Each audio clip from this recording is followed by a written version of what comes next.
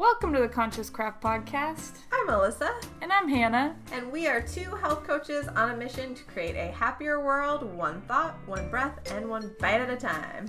We are kicking stress to the curb, and we're not going to take life so seriously. No, and we'd love for you to join, because we're all about community, and we want you to be a part of ours.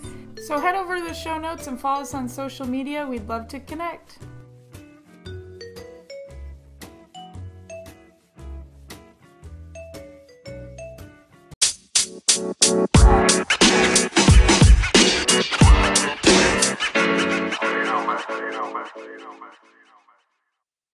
Okay, we are super excited to have Taylor Klump here today. You are a mental health counselor, an athlete, a bodybuilder, and you're helping people optimize all areas of their life. So we're super excited. We connected on Instagram of all places, and we can't wait to connect more with you. Yes, I'm so excited to be here. Thank you guys so much for giving me the opportunity to come chat with y'all. Absolutely. It's amazing now with the world of social media how you can just connect with so many amazing like-minded people. We were just talking about this briefly before we started, but do you want to dive into a little bit how you got started on social media and sharing your mission and your message? Yes, so much like all of our lives, it began as something different and it just kind of evolved into what it is today. So I began kind of the social media world as I began competing, kind of sharing my journey doing that. And then I began to realize that that wasn't really my space per se. And while I continued doing bodybuilding and all of that, the message I wanted to share of my message really began to shift and evolve. So I kind of adapted as I kind of began to have that sit with me. And I'm like, this isn't feeling right anymore. This isn't aligning with myself and what I want to do. So I just kind of began opening up and sharing things that I was experiencing in my personal life, things I was learning in school, and just kind of providing a platform for other people to hear my message. And in turn, I started getting a lot more people responding to me, saying that what I was sharing was helping them or giving them deeper insights or allowing them to kind of start on the track of something with self-awareness and then wanting to kind of further go down into that. So it really kind of evolved. That's amazing. So did you study mental health in school to become a mental health counselor? You got your master's? So I started off with my bachelor's in family systems. So that's where I began with a minor in psychology. And then I went on to get my master's right afterwards in clinical mental health counseling. Amazing. So was there a particular reason that you were drawn to mental health and studying mental health? So for me, in school, I always struggled finding kind of where my place was, where I fit. I wasn't especially good at math or science or anything. Nothing really stuck to me that I was super passionate about. And when I went to my undergrad, I was kind of just going around taking some classes that I needed to, and I stumbled upon relationships in the 21st century class. And that was my aha, it clicked moment. I was like, this is where I need to be. This is what I'm good at. This is what I'm called to do. So that's kind of how I began that. And then once I felt that internally, I'm like, okay, we're going to go with that. And then that kind of turned into, then the next question people always want to know is, well, what are you going to do with this? And it's like, I don't know what I'm doing with this. I'm working on it. Let me figure it out. Right. And so the more I kind of began opening those doors and kind of allowing myself to breathe and figure out what it was that I felt called to do, I'm like, okay, so then therapy, that's where I want to go with this. I want to help people more and deeper. I'm like, okay. So then I just began going head first and with that. And I'm sure starting to be more authentic and sharing your story on social media has been able to be a great guide into what direction to go for you and what people need. Definitely. Well, and that's something I'm always learning, because my social media is a platform for me to share what I'm experiencing, some things that other people are experiencing. But ultimately, that's something that I've learned throughout this whole process and counseling guide is it's never what I think other people need. People might come to me for advice, but it's not. I can't dictate and be the one that tells someone what they need for their life, and that's not up to me to say you for sure need this. It's okay, well, what do you think you need? And exploring that more with them. So Do you feel like when you share most of your personal experiences that people gravitate and latch on to that more than anything else? I find it's kind of a mix. It was something that I kind of struggled with at first, sharing some personal things, just because I kind of am like, okay, let's have some boundaries here, and I don't want to be sharing my heart and soul on social media to an extent. Like, I like sharing my personality and who I am, but all my struggles and stuff, sometimes it's kind of a block for me because I see some other people doing it, and sometimes it kind of strikes me as just like a little too much. I'm like, oh God, let's put some boundaries. Put this back together in place. We don't need to know about every, nook and cranny of your life. But I have found that when I open up and I do share a little bit more personal things, it kind of allows people to relate to me on a human level, because obviously what I am is human before I'm anything else. Yeah. So. Well, I think that's really important to recognize too, is that you see so many faces and personalities and people on social media, and it's easy to make assumptions and not recognize, hey, we're all just humans in this space trying to relate to each other. Right. Well, and that's something I definitely try not to shy away from, is my humanness. I'll, talk about silly things that I do or just anything, because I think for a lot of people it is a highlight reel. And for me, I don't try to make it a highlight reel at all. I post goofy pictures of me doing stuff that doesn't make sense, or just like outtake pictures or whatever, just because I think it's funny to, like, I laugh at myself when I'm typing this. I'm like, what a goober. Yeah. And then, like, if it brought me, like, I always say I think I'm funnier than anybody else will ever find me, but that's okay. I'm like, so at least if no one else is laughing at me, I am. So we can totally relate to that. We do that all the time. We're like, well, we think this is funny, so I don't know if anyone else is going to laugh. Thinks it's funny. Yeah, exactly. Well, at least we're laughing over here. I'm with you. I support. Yeah. So one of the things that you talk about is that you have an extra dose of passion for trauma work, in that how our brains and bodies store unprocessed information. Can you elaborate a little bit on where that passion comes from and what about it draws you? Yes. So I started, I have goosebumps right now just when you read that, even though it's my own stuff, I'm like, oh, I love that so much. So after I graduated, I began getting trained in EMDR. So I am EMDR trained, which for those of you who don't know, EMDR stands for Eye Movement Desensitization and Reprocessing Therapy. So that's where I began kind of that journey of, oh my gosh, what is this gold mine that I've discovered in the world of trauma?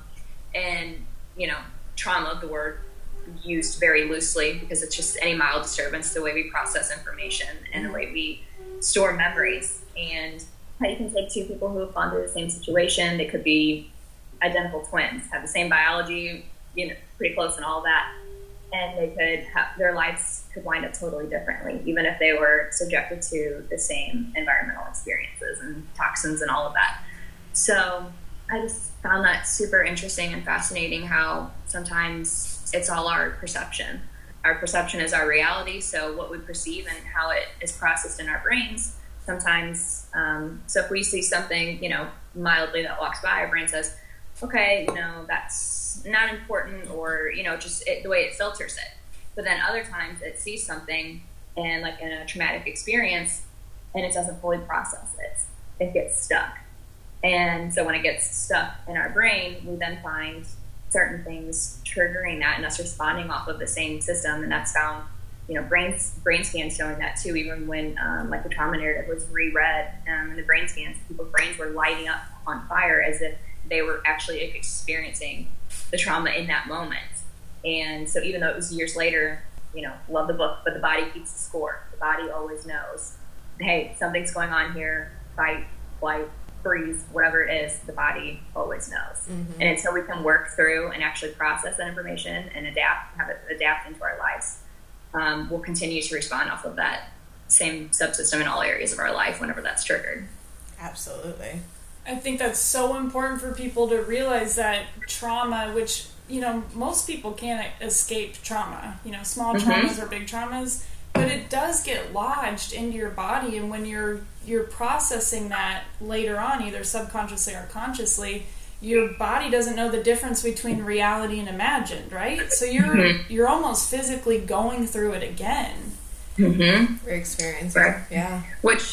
Definitely. Which is one of the things why I was so fascinated with EMDR, is because, we're found in traditional talk therapy, or even before I was even fully getting involved in the therapeutic process with it, but just from what other clinicians were saying, what the research was saying, is you can take someone with trauma and have them sit and talk about it all day, and it won't do the same thing. In part because then when someone's re-experiencing trauma, we know like Broca's area turns off completely. So they're unable to speak, essentially, and find the words to describe what's going on when someone is being triggered and activated like that.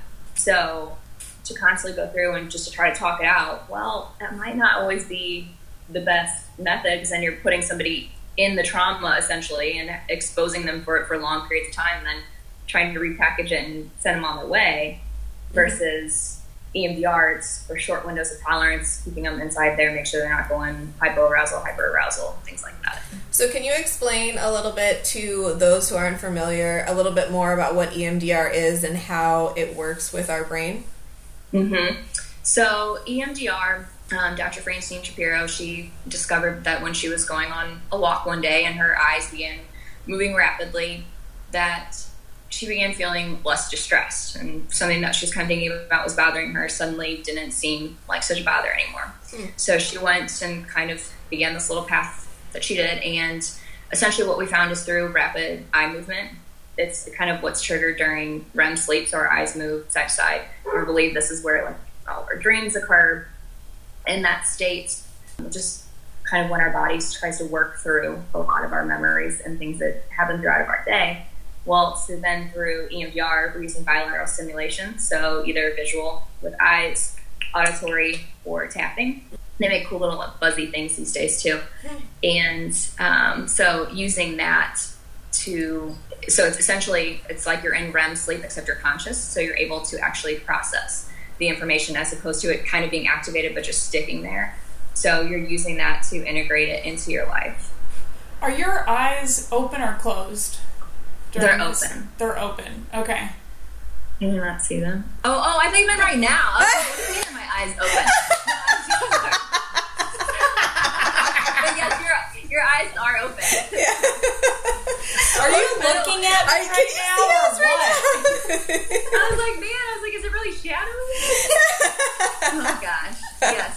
Your eyes are open. They're open. Yeah. Okay. Yes. Yeah, I asked that because when I meditate, it doesn't happen very often, but when I do meditate and I get to like a really heightened state, my eyes will flutter. So I didn't know if that was related.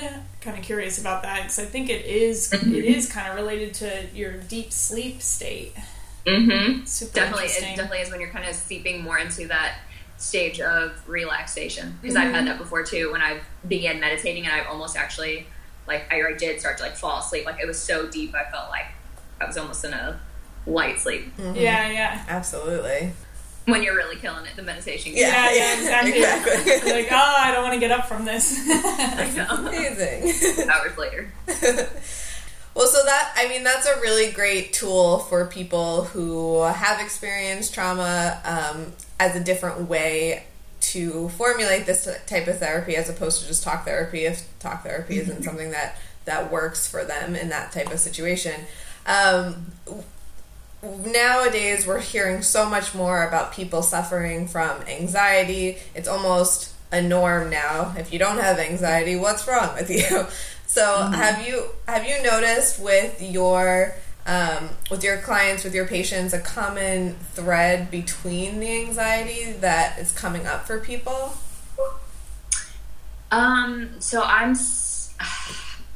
anxiety is a common thing. I also think we kind of hype up anxiety a lot. Yeah. You know, like even if you watch any lovely reality TV and they're like, I just have such anxiety. Like it becomes like a new trend to be so anxious. Exactly. Like, what I'm finding is happening within a lot of people in their anxiety is that it's a lot of, the whole nutritional aspect of it is in what the research that's being done there and shown is, I'm completely amazed by that and kind of trying to go down that path as well, just our gut health and how that directly impacts anxiety and depression. Absolutely. But I think a lot of people's anxiety comes from a place of lacking self-awareness and the ability to really let their thoughts breathe. Mm-hmm. Because when we can sit and kind of let our thoughts breathe and be like, okay, who do I want to be in this situation? And we can really dissect our life like that.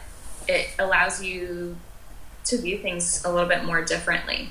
So I think just we've kind of began to get away from taking the time to do the things that we need to do and our tools and our resources that we have, but things like our phones. That's first things people are waking up and grabbing in their morning is their cell phone, and or they're turning on the TV, the news, and it's like we're not really giving ourselves the time to evaluate what our needs are in situations and what we're feeling. I think that's really powerful because that is such a common trend now for people to just reach to all of these different outlets and not check in with themselves right from the first thing in the morning. So their day is actually being dictated by other people's agenda as opposed to their own, which can bring on anxiety for a lot of people. Well, yeah, for sure. Like, no wonder why you would be anxious. Like, if the first thing you wake up at whatever time in the morning and you're getting bombarded from something from work or, you know, an email from school, or it's like, whatever it is, it's like, yes, no wonder why you're anxious. That's why I take my time in the morning. I meditate. I don't touch my phone for the first at least 30 minutes, but usually I'll go through my entire like morning routine that I have without touching it. By the time I get there, like, no matter what happens, I'll be like, today is great. Like, it's like the equivalent of just having like a few glasses of wine. I'm like, I don't care whatever happens today. I'm in a great mood. Right. I love everybody. The world is awesome. Like, yes. You're just in such a positive place that you're like, okay, even if things do come up, I can handle it. I'm good. I got this. I'm strong, and I believe in myself. I love that. Could you walk us through your morning routine? Mm-hmm. So it's something that I have been kind of playing with for a while. But so I'll wake up early, usually like 3:30, 4, somewhere in there. 3:30 a.m. Yes, I cap myself because if not, I would probably find myself waking up a lot earlier. And I'm working on condensing what I'm doing a little bit, but I'll wake up and usually I'll meditate. So I've like the Insight Timer app. I'll use that. So you can do either like guided meditations or just I like to do just they'll have like you can set it to where you can have like a bell at the beginning and the end, and then like a noise in between. So I like the rainfall or something. I need something to kind of set myself to and to breathe to. So I'll do that for a few minutes. And then I have a gratitude list that I go to. And then I'll go through all of that. And I'll write my affirmations down, things like that. What I get to do today. I get myself hyped for the opportunities that I get to have today and do things like that. And then I'm a huge visualizer. So I'm visualizing what I see for myself in the future, competition-wise, and then I'm kind of going through a whole kind of program that I'm creating for athletes and kind of testing that out on myself first. Nice. That I'll be talking about later once I fully kind of use that. So. Oh, that's so cool. I'm super interested to learn more about that. I come from an athletic background too. And I know that you had said, or I saw on your social media that you worked with your coach was a sports psychologist, right? Mm-hmm. Did you learn a lot of tools and techniques from him as a coach? Yes. So that was when I was in college, in my undergrad, I was a pole vaulter. And our vault coach is a sports psychologist and very intelligent man.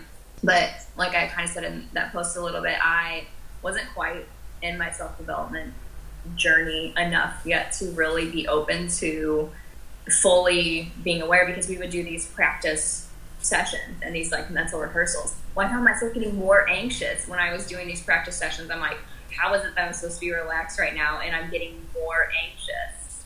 And then I began realizing, because I wasn't giving myself enough time to breathe through my thoughts any other point in the day. So it's like as soon as I did intentionally try to relax, my brain was just going haywire essentially and wasn't able to get out what was going on. So I can totally relate to that. We had a sports psychologist in school too. I played tennis in college.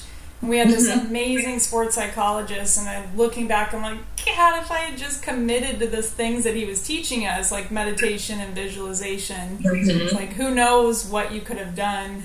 But really I know, cool. and I'm a firm believer of that because I've watched my life. I mean, I'm talking drastically improve month by month the things that I've been able to bring into my life just by making a conscious choice to believe in myself and to get just religious with the process of everything that I involve, that I consume in my life, physically, like food wise, things that I'm consuming, also just information that I'm consuming as well. So I think because we aren't really taught that at a young age, if we were taught that more in schools, it wouldn't be weird if you had a teacher or a sports psychologist say, okay, let's meditate. Versus, for the first time, if you're 18, 19, and someone's telling you to meditate for the first time, like, what is this nonsense? Like, what do you mean meditate? What am I supposed to think about? Nothing. They don't. I didn't know. Like when I first started, I'm like, what am I supposed to do with all this? But it's because it's foreign to us. We're not taught it. So if we normalized it more and was like, okay, I'm gonna take some time here to do what I need. If we took more time validating our own needs and kind of encourage that in our kids and in our school systems, then we would have a more self-aware generation. Oh, I could not agree with that more. That is such a big passion of ours, is trying to teach the younger generation too, because it's so much easier to learn and incorporate into your lives when you have it for so many years. Not to say that you can't bring it in at any point in your life, but to have that practice and to know it and understand it and to normalize it, I think is super powerful.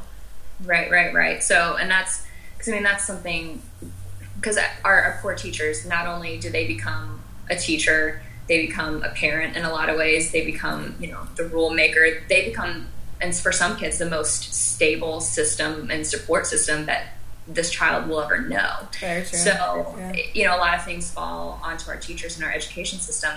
But, the reality is, it's like that's a great place for our kids to learn emotional regulation skills that they're not learning at home, because everything that's going on there. So if they're learning how to emotionally regulate themselves, how to communicate what's going on, how to validate what's going on within themselves internally, how much more that would set them ahead and just in a much more peaceful place to be able to critically think and problem solve and do all the other tasks that we are asked to do throughout the day.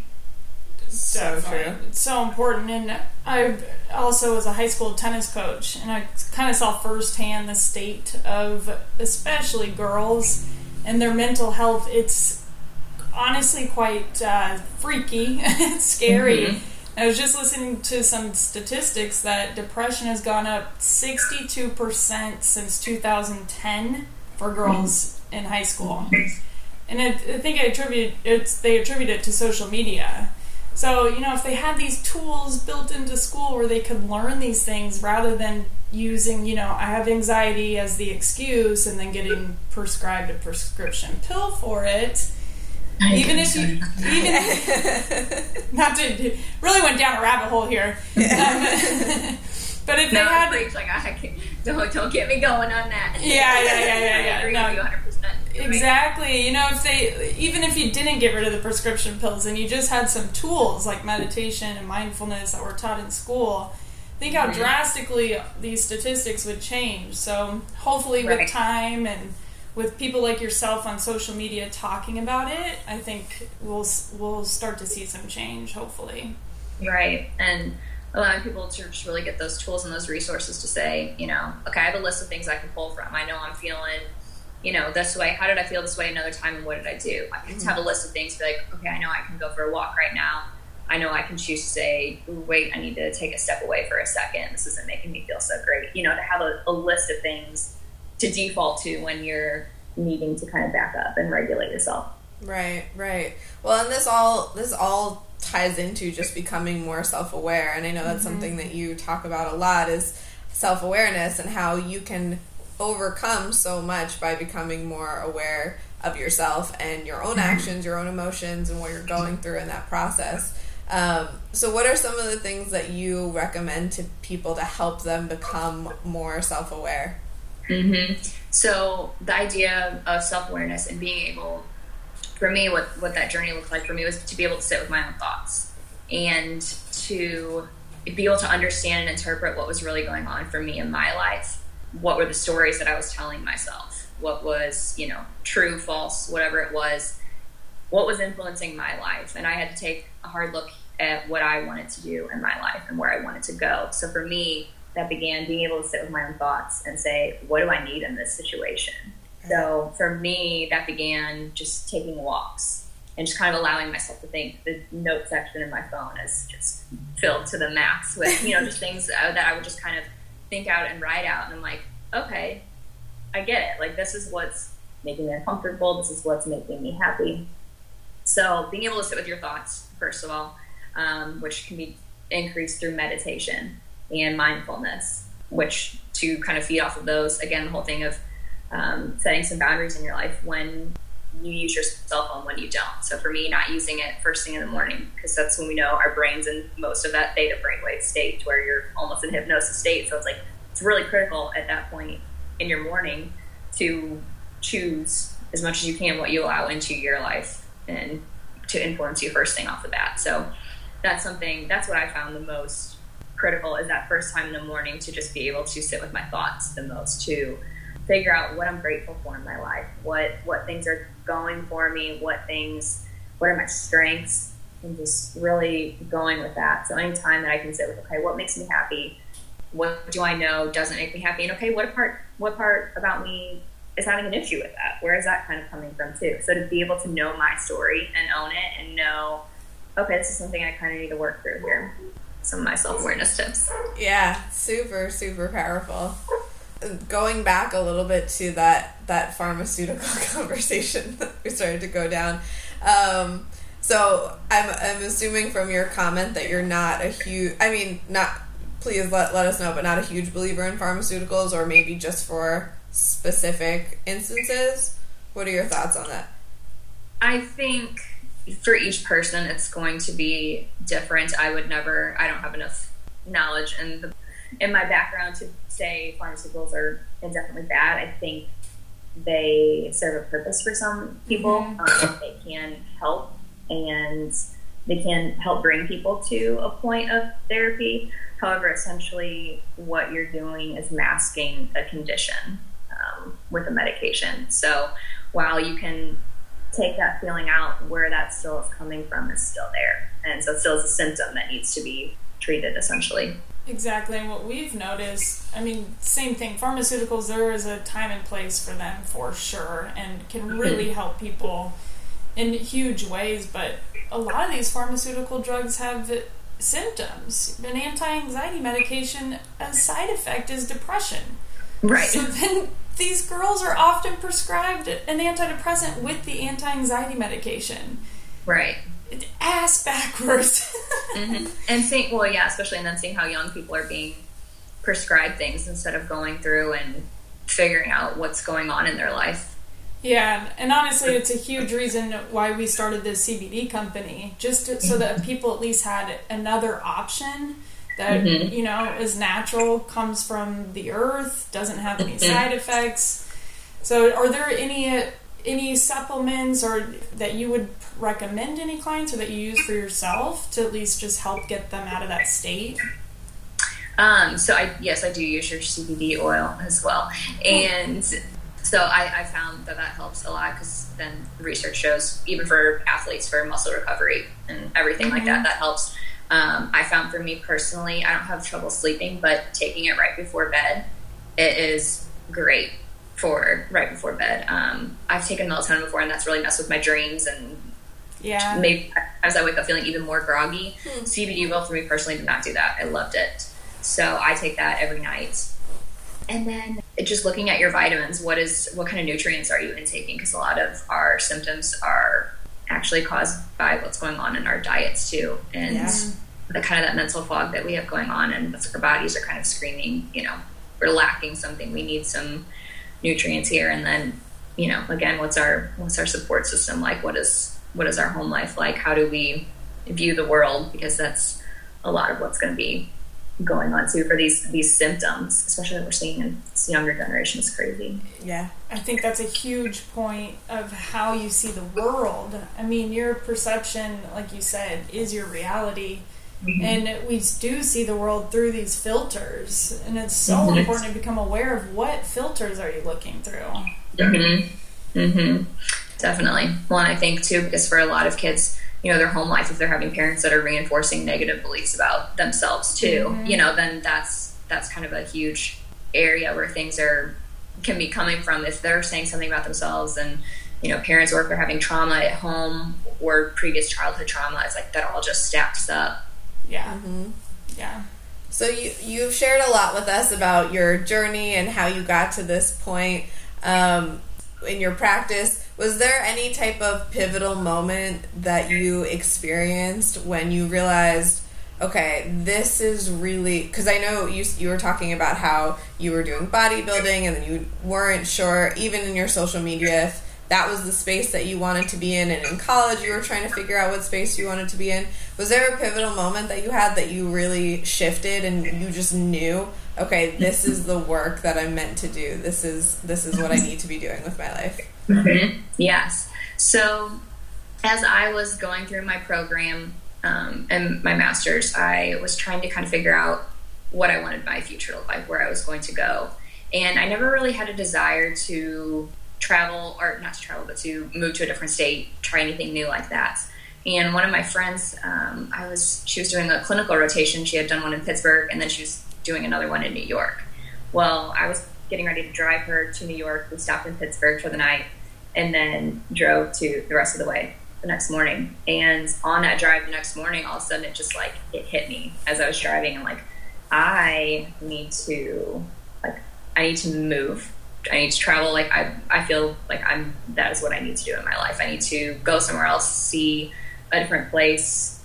I needed some kind of different experience. So that was, okay, I had that feeling. I had no idea what that was going to look like. I didn't know if it was a different job. I didn't even know if it would be in the same career. I'm like, I have no idea. All I know is I have this feeling and I need to go with that. So each time that I kind of had one of these feelings, I just go with it. So it started as, okay, I have this feeling, I'm going to go with that. Then it was with EMDR. I'm like, okay, so I want to do that. I'm going to go with that. Then I just opened myself up and I began applying to jobs all across the country. And that's great. Yes. And so then one of the positions, I was in Tennessee, Virginia Beach, Dallas, and there's one in Missouri. And I'm like, okay, so I had gone around applying, and one of the positions I really wanted was in a private practice.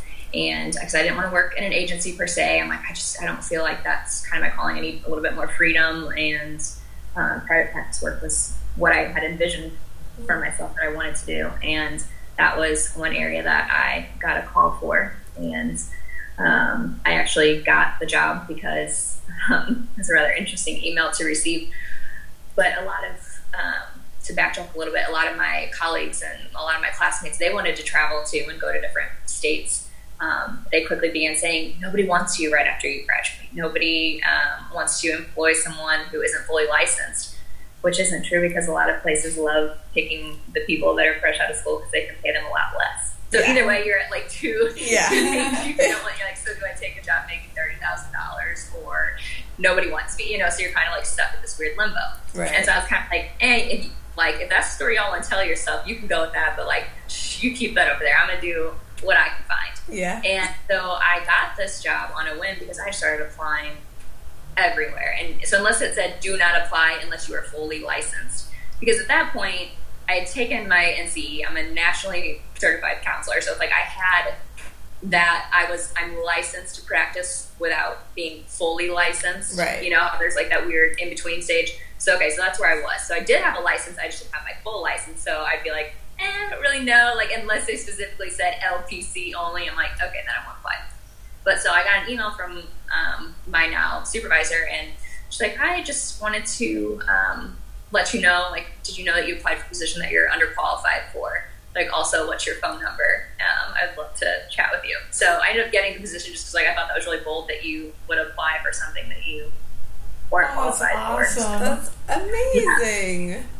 So that's kind of how I began, was just always kind of getting these feelings and turning towards it and running with it. Yeah. So I kind of continued doing that even with bodybuilding and everything else that I'm doing. It's like, as I evolve and as my dreams evolved, and my goals evolved, I wholeheartedly accept it and I non-judgmentally validate what I'm feeling. Like, okay, you want to do this? Go for it. And I just keep moving instead of waiting for answers to come. Because I used to be, everything has to make sense. Everything has to be perfectly timed and perfectly planned. But it's like, go for it and things fall into place as they're supposed to. Yes. That's amazing. And really just following your intuition. Which that's what I'm saying in my self-awareness journey. I was never at a point previously where I was able to validate that, where I was able to say, man, I'm really uncomfortable in this situation, or I really don't feel like this is something I want. I'm scared. I would do a lot of things out of fear and now fear is like, I love fear in terms of, I know that that's my mechanism, and it's where I look at it, okay, am I actually in danger right now? Or, because if I'm not in danger right now, then like whatever that's telling me fear, like I have to go towards it, because like I refuse to have fear in my life of just undermining myself of thinking I can't do something. So it's like, okay, if I'm uncomfortable with this, if I'm second guessing myself, guess what? You got to man up. You got to do it. So yeah, nice. Process taken. I love it. That's amazing. Well, yes. we could continue this conversation for so much longer, but we are just running out of time right now. Where can people find you if they want to look you up, connect with you? Instagram at Holistic Bliss with a W. That is where I will be. Okay. Perfect. Wonderful. Well, thank you so much for spending the time with us today. We love chatting with you. We'll have to have you on again. Definitely. Thank you guys so much. I really appreciate the opportunity to chat with y'all. Yes, we'll have to stay connected. Yes. Yay, social media. Yeah, exactly. All right. We'll talk to you soon. All right. Thank you. Bye.